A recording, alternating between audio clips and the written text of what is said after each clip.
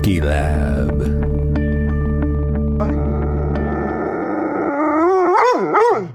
Hi, and welcome to Cookie Lab. I'm Jill. And I'm Chris, and I am very excited because when I was little, Lil Chris, I used to live on a farm in the snow belt of Western New York. And we would get a heck of a lot of snow. Yeah? And my father would see that a snowstorm was coming, and he would... With his third eye? Yes, his colored... Or his old farmer's almanac. His new colored television. And the weatherman would tell us that a storm was coming, and he would say, all right, we better pack in 50 pounds of flour and a bunch of back bacon. Okay. And that was his way of saying that it was time to get all the provisions ready because we would be socked in by a storm. For days. Yeah. And what he planned to do with 50 pounds of flour, I never knew. But during the pandemic, I did order a 50-pound bag of flour because you couldn't find it in the store. So it did come to fruition. But I tell this story because I understand that there is a secret ingredient in this week's cookie. Okay, first of all, I love, and it's not flour. It's not flour, and it's also not a secret because the title of the recipe is Bacon Fat Ginger Snaps. So, secret. See, that people might just miss it. Nobody will miss that coming. And when I saw that, I was like, I have to do this. I thought it was going to be so delicious. Do you remember when we had a bacon party and we made all of our friends made different bacon things, and of course you made two things and you like won all the prizes? I don't remember what I made. Yeah. As a matter of fact. I made shot glasses made out of bacon and sealed on the inside with chocolate. But I didn't pay attention to the recipe, and I tried to get fancy and use like delicious high-end thick cut bacon, which was just like floppy and didn't do what it was supposed to do. So it was a little gross. But anyway, after that, I sort of needed like a break from bacon. Yeah. And I don't know if because we had an entire meal with like soup 4 courses. Yeah. With like beverages and, yeah, bacon shot glasses. Yeah, but I couldn't resist this. And in the picture, they're super thin and crisp. And it says, this is a New York Times recipe. It's written by one of their fashion people who is also a baker. She's a fashion critic. Her name is Kathy Horyn, Horyn. This is her recipe, and the picture, they look like super thin, crisp, and I wanted That's what ginger snaps are. Yeah, well, even more than ginger snaps, they look like Swedish ginger thins, like completely flat. Ginger snaps I think of as having a slight puff and maybe some crinkle on the top. Yeah, sure. The ginger thins are like just a flat disc and melt in your mouth. And I thought, I bet the bacon grease would be fabulous for that. The recipe says you're going to need 1.5 pounds to 2 pounds of bacon to accumulate the 3/4 cup of bacon fat that you're going to want to use in the recipe. Did you have to render this fat? So rendering it consisted of cooking the bacon at a low temperature so as not to burn it. Okay. And then pouring the resulting grease through a fine mesh strainer. Because I didn't want pieces of meat in the cookie. Why not? Sounds good. We can try that next. But I try to follow a recipe as written the first time so that I can see if I want to make any changes. It was rendered bacon fat, and you rendered it and put it through a sieve. It was. And I don't know if I'm going to like the cookie because I haven't eaten it yet. But if we end up recommending this cookie, I would say that you should just render and keep your bacon fat whenever you make you make bacon. I didn't do that. I had to make like pounds of bacon, 50 pounds of back bacon to get the fat. And so the result was that I have all this bacon in my refrigerator and I'm serving it to people. I'm giving it to my dog as a treat. It's like, it's a bit much. So how many pounds of bacon did you end up using? I ended up using 3 pounds of bacon. Oh, and that's here's an expensive cookie. Because the bacon that I had on hand was center cut bacon, and it was only 1 pound. And I thought, that's not going to work. I need at least 1.5 pounds. So I went to the store and bought 2 more packages of just regular bacon. And then I cooked the first one and it yielded enough that I was like, maybe this is only going to be like 1.5 pounds, you know. For the second pound, I chose to cook that center cut bacon, and it had like it seemed to have no fat at all. Like there was almost nothing. So then I ended up cooking the whole third package. Oh my gosh! I got a full cup. So you have some left over. Well, I actually got rid of that last little bit because we need a break from bacon in my house. If possible. I wonder how long you can store bacon, like fat. I think a long time. Fat. And this is the very first time that I've ever heard of anyone using bacon fat as the fat in their baked goods. Yeah. So I just did a quick little bit of research, but it's apparently been a thing for quite some time, and especially for things like cornbread or any savory kind of thing. Yeah. Maybe not quite so much for cookies. But the ginger what I'm is more like a savory cookie. You know, the farmers such as yourself and the pioneers on the frontier, they would just keep that bacon grease, you know, just keep adding to it. I don't remember that we ever did that. I know that we did have. Well, shout out to cousins Sammy and Robin who got their hands into the, you know, coffee can of bacon grease up at the cabin in Maine. That's what I'm talking about. Yeah. Yeah. We had a coffee can full of bacon grease. Okay. So I think it had other grease in it too. Yeah. And you weren't thinking of you just weren't, you're not supposed to put it down your sink, right? So that's like the first reason why you pour it into a bowl. Yeah. And apparently in World War II, it was a thing that you could like donate to the troops. It was even used in like explosives. Yeah. Oh my gosh. Do you want me to tell you a little bit about the history of ginger snaps or the history of bacon or... Yes, please. Okay, Go for it. Ginger snaps. So we did gingerbread cookies with my mom's gingerbread men, like basic recipe, right? Perfect gingerbread cookie. And we think that these came from Europe. Okay. Right? The little gingerbread men marched over in a the land fancy bridge. Uniform. Yes. Yeah. But ginger snaps are like your previous last week's cookie, the Blondie American. Oh, an American. They're American, and they are associated with a holiday that we don't celebrate anymore called Muster Day. Tell me. After the American Revolution, which we know that Martha Washington was making gingerbread, and we know that there were German bakers in Philadelphia and wherever else making gingerbread, people realized after the American Revolution the necessity, well, obviously they realized it before, but even after, they wanted to preserve the militia, your local militia, where you have your farmers, and then there would be just because we were now free, right. We had to stay. We should fall asleep. We had to drill every once in a while. So Muster Day was like a celebration of you would go to the muster and make sure that you could do your drill and your weapon was working. And a muster was like a collection of people with their firearms. Yeah, you have to who were going to practice fighting off a bad guy. Right. Well, we have we still have today the fireman's muster where you get together and have competitions for threading the hoses and Yeah. So it's like show up with your stuff, do a drill, and then celebrate and relax with a Gingersnap cookie. Okay. And according to the Museum of the American Revolution, the recipe that I've seen that. You know that place? Yeah, it's in Philadelphia. The name comes from a German or Middle Dutch word snappen, meaning to seize quickly. To seize quickly? Yes. I'm going to snap in your cookie if you don't keep your paws. Drink plenty of rum and snap up the cookies and do festivities and games. The recipe that museum puts forth involves rolling out a big thin sheet of dough and cooking it like that on the sheet. And then when it's warm, you stamp out shapes. Oh, that's one way to do it. What I did was roll them in balls and then roll the balls in sugar. Perfect. And then bake them. And the resulting cookie it just looks like a ginger snap. It doesn't look like the thin, flat cookie in the picture on the New York Times cooking it looks like app. It looks like a ginger snap. Ginger or a molasses cookie. I did taste the dough. Yeah. And was not pleased. Oh. Now, but raw bacon fat what was very good. Yeah. So I have some reservations and I have some hopes and I'm ready. I think. I was going to tell you a little bit about bacon. Yeah, tell me. Some people believe that bacon came from the Roman Empire, but no. Of course, it came from China before that. Yeah. Yeah. People snappened it up because it is awesome, right? Bacon? Absolutely. Keep your paws off my my pork fat. Mm-hmm. The National Pork Board.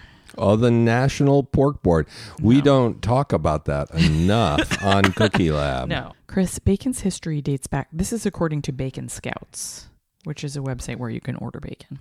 Oh, okay. Bacon's history dates back thousands of years to 1500 BC, in which the Chinese were curing pork bellies with salt, creating an early form of bacon. Okay. Well, you do get that little strip of pork with the red tip on it in your Chinese like food every once in a know. while. Yeah, maybe it dates back to that.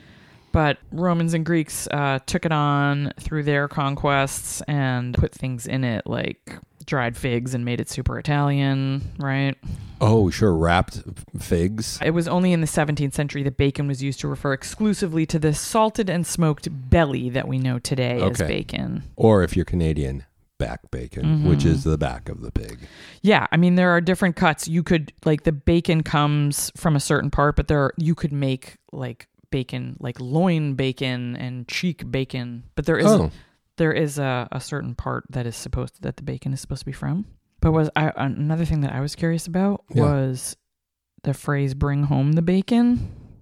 Jill, tell me, I can bring home the bacon from the fried up woman in the pan. Yeah, I just thought it meant like bacon meant money. Yeah, these guys are trying to say that it can be traced to the 12th century in the English town of Dunmow, where the church promised to reward a side of bacon to any married man who swore before God and the congregation that he would not quarrel with his wife for a year and one day. Oh, not many of the men got the bacon, I'm sure. That made me curious, so I tried to find out more, and etymologists now take the view that the idiom is a 20th century invention. Oh. It appeared first in print in a 1906 telegram from the mother of a boxer called Joe Gans, Gans. Yeah.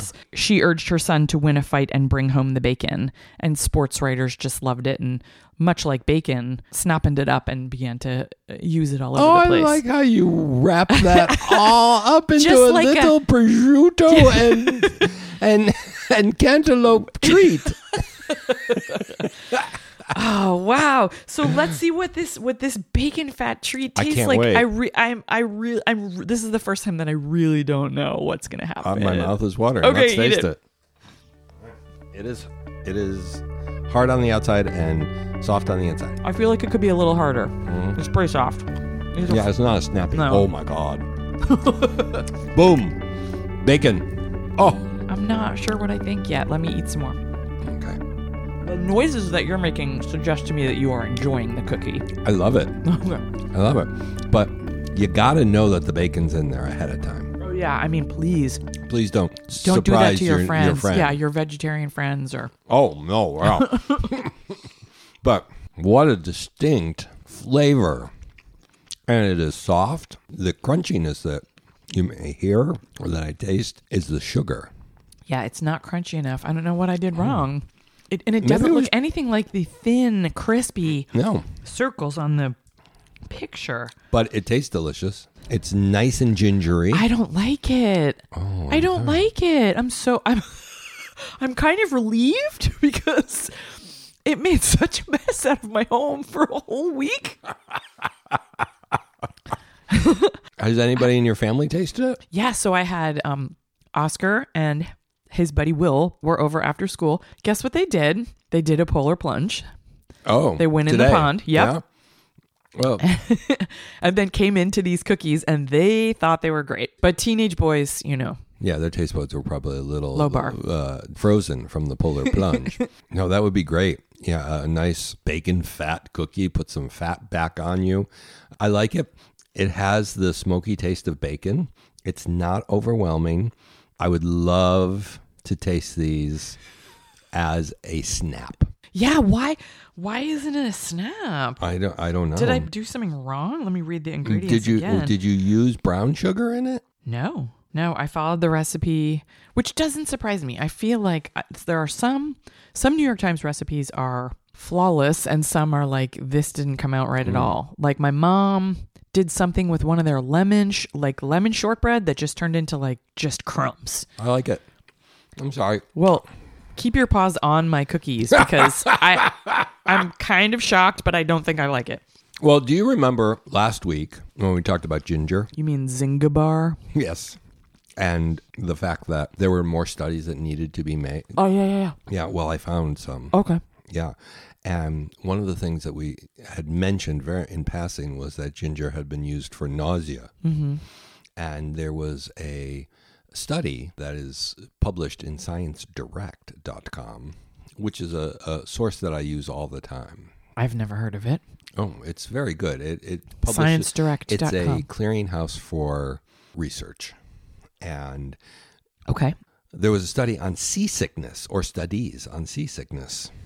And it is the most common and well-established use of ginger throughout history is probably the utilization to alleviate symptoms of nausea. Which makes me think that your wild supposition that Christopher Columbus had some with him might be true. Why not? Yeah, if he was smart, he did. Several controlled studies have reported that ginger is generally effective. At seasickness? Yes. The effectiveness of ginger as an anti-nausea treatment has been attributed to its carminative effect. What's carminative mean? Well, it helps to break up and expel intestinal gas. Okay. So ginger ale, when you're not feeling well, can be super helpful. Previously, ginsulfonic acid isolated from the ginger root showed on its own to be effective at doing that. Mm-hmm. So in the they could like laboratory, make a pill of it. They could isolate this acid, and it would... Or you could just eat all these cookies. It would neutralize the intestinal gases. Uh-huh. And then in people, it also effectively, in controlled studies, controlled the nausea. Tell the NIH. Tell the world. Right? That's more on the ginger front. And as we promised, there was more ginger science to be learned about. And I'm sure there might be even more if we continue with Gingerpalooza. I think it's going to continue. All right. But like you said, we were maybe going to take a break because you have something special cooked up for the week for New Year's Day. New Year's Day, yeah. According to dogtownpizza.com, no better authority than dogtownpizza.com, when bacon is heated, sugars react with amino acids in the meat and combine with the bacon fat to give bacon its signature scent. Yeah, I mean, the scent is like half of it right Smoky, there. So good. Meaty, salty, and rich. It's the smell you automatically imagine when you hear the sound of bacon sizzling in the pan. It's the smell that wakes me up in Maine in the morning, says, come downstairs, there's food here. And that's the smell that I had after I bit into the cookie. Mm-hmm. You could smell that. Mm-hmm. And as you've said, according to the USDA, the term bacon is used to describe the cured belly of a hog carcass. If meat from other portions of the carcass is used, the product name must be identified. As where that came from, yeah. Pork shoulder, bacon, etc. Back bacon. After curing with salt and nitrite, the pork bellies are heat processed, smoked. And bacon can be manufactured without the use of nitrite, but must be labeled uncured bacon, no nitrites or nitrates added, and bear the statement that this is not preserved. You have to keep it refrigerated below 40 degrees Fahrenheit. And like use times. It up quick. Yeah. So it's the nitrites that are injected into the meat that preserves it, not the smoking anymore. Okay. I was under the impression that the smoking was what preserved the bacon. Okay. But it's that injection of chemicals. So does curing refer to the smoking? No. Does it refer to the nitrates? Yeah. Okay. Nitrates and nitrites are two different types of compounds. Nitrates consist of one nitrogen atom and 3 oxygen atoms. Nitrites consist of 1 nitrogen atom and 2 oxygen atoms. Nitrates are relatively inert, which means they're stable and unlikely to change and cause harm. Is it the nitrites we have to look out for? Nitrites. With just the 2 oxygens. Yeah. Well, first of all, nitrates and nitrites are essential compounds, but they can become hazardous if they form nitrous amines. Nitrous amines is what you want to avoid. They form if you cook nitrates or nitrites. Well, you're going to cook them, people. Don't eat your bacon raw. Right. According to the FDA and ScienceDirect.com, I'm nodding vigorously. Nitrous amines are considered to be strong carcinogens. Oh, gosh.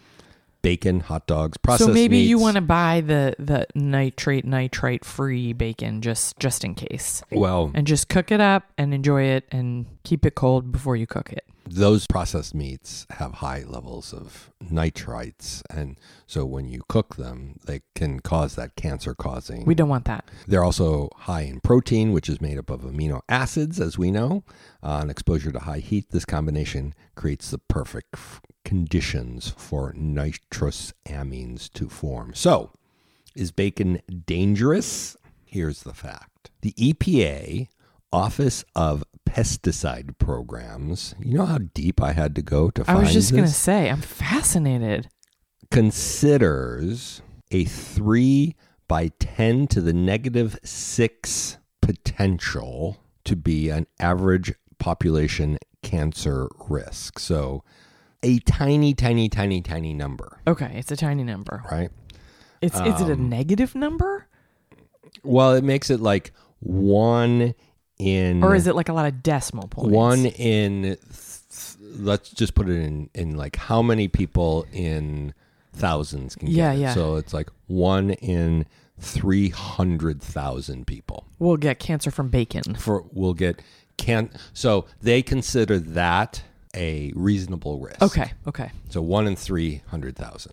And what does the risk that bacon pose? So eating an average amount of bacon per year, which is over your lifetime, actually. Okay. Eating an average amount of bacon over your lifetime. Okay. I probably have eaten an average amount of bacon over my lifetime. Exposes you to a total excess lifetime cancer risk of 1.4 times 10 to the negative 6. So it's like half what they're worried about? It's like below their threshold. Yeah. It's below like the acceptable risk. in 683,000. I think we can cross that worry off.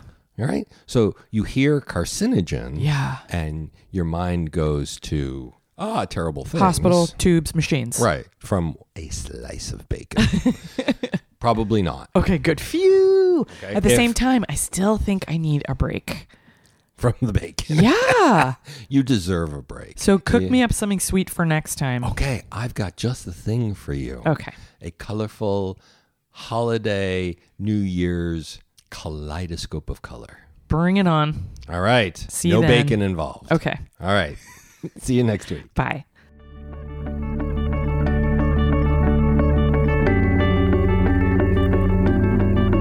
It's Cookie Lab.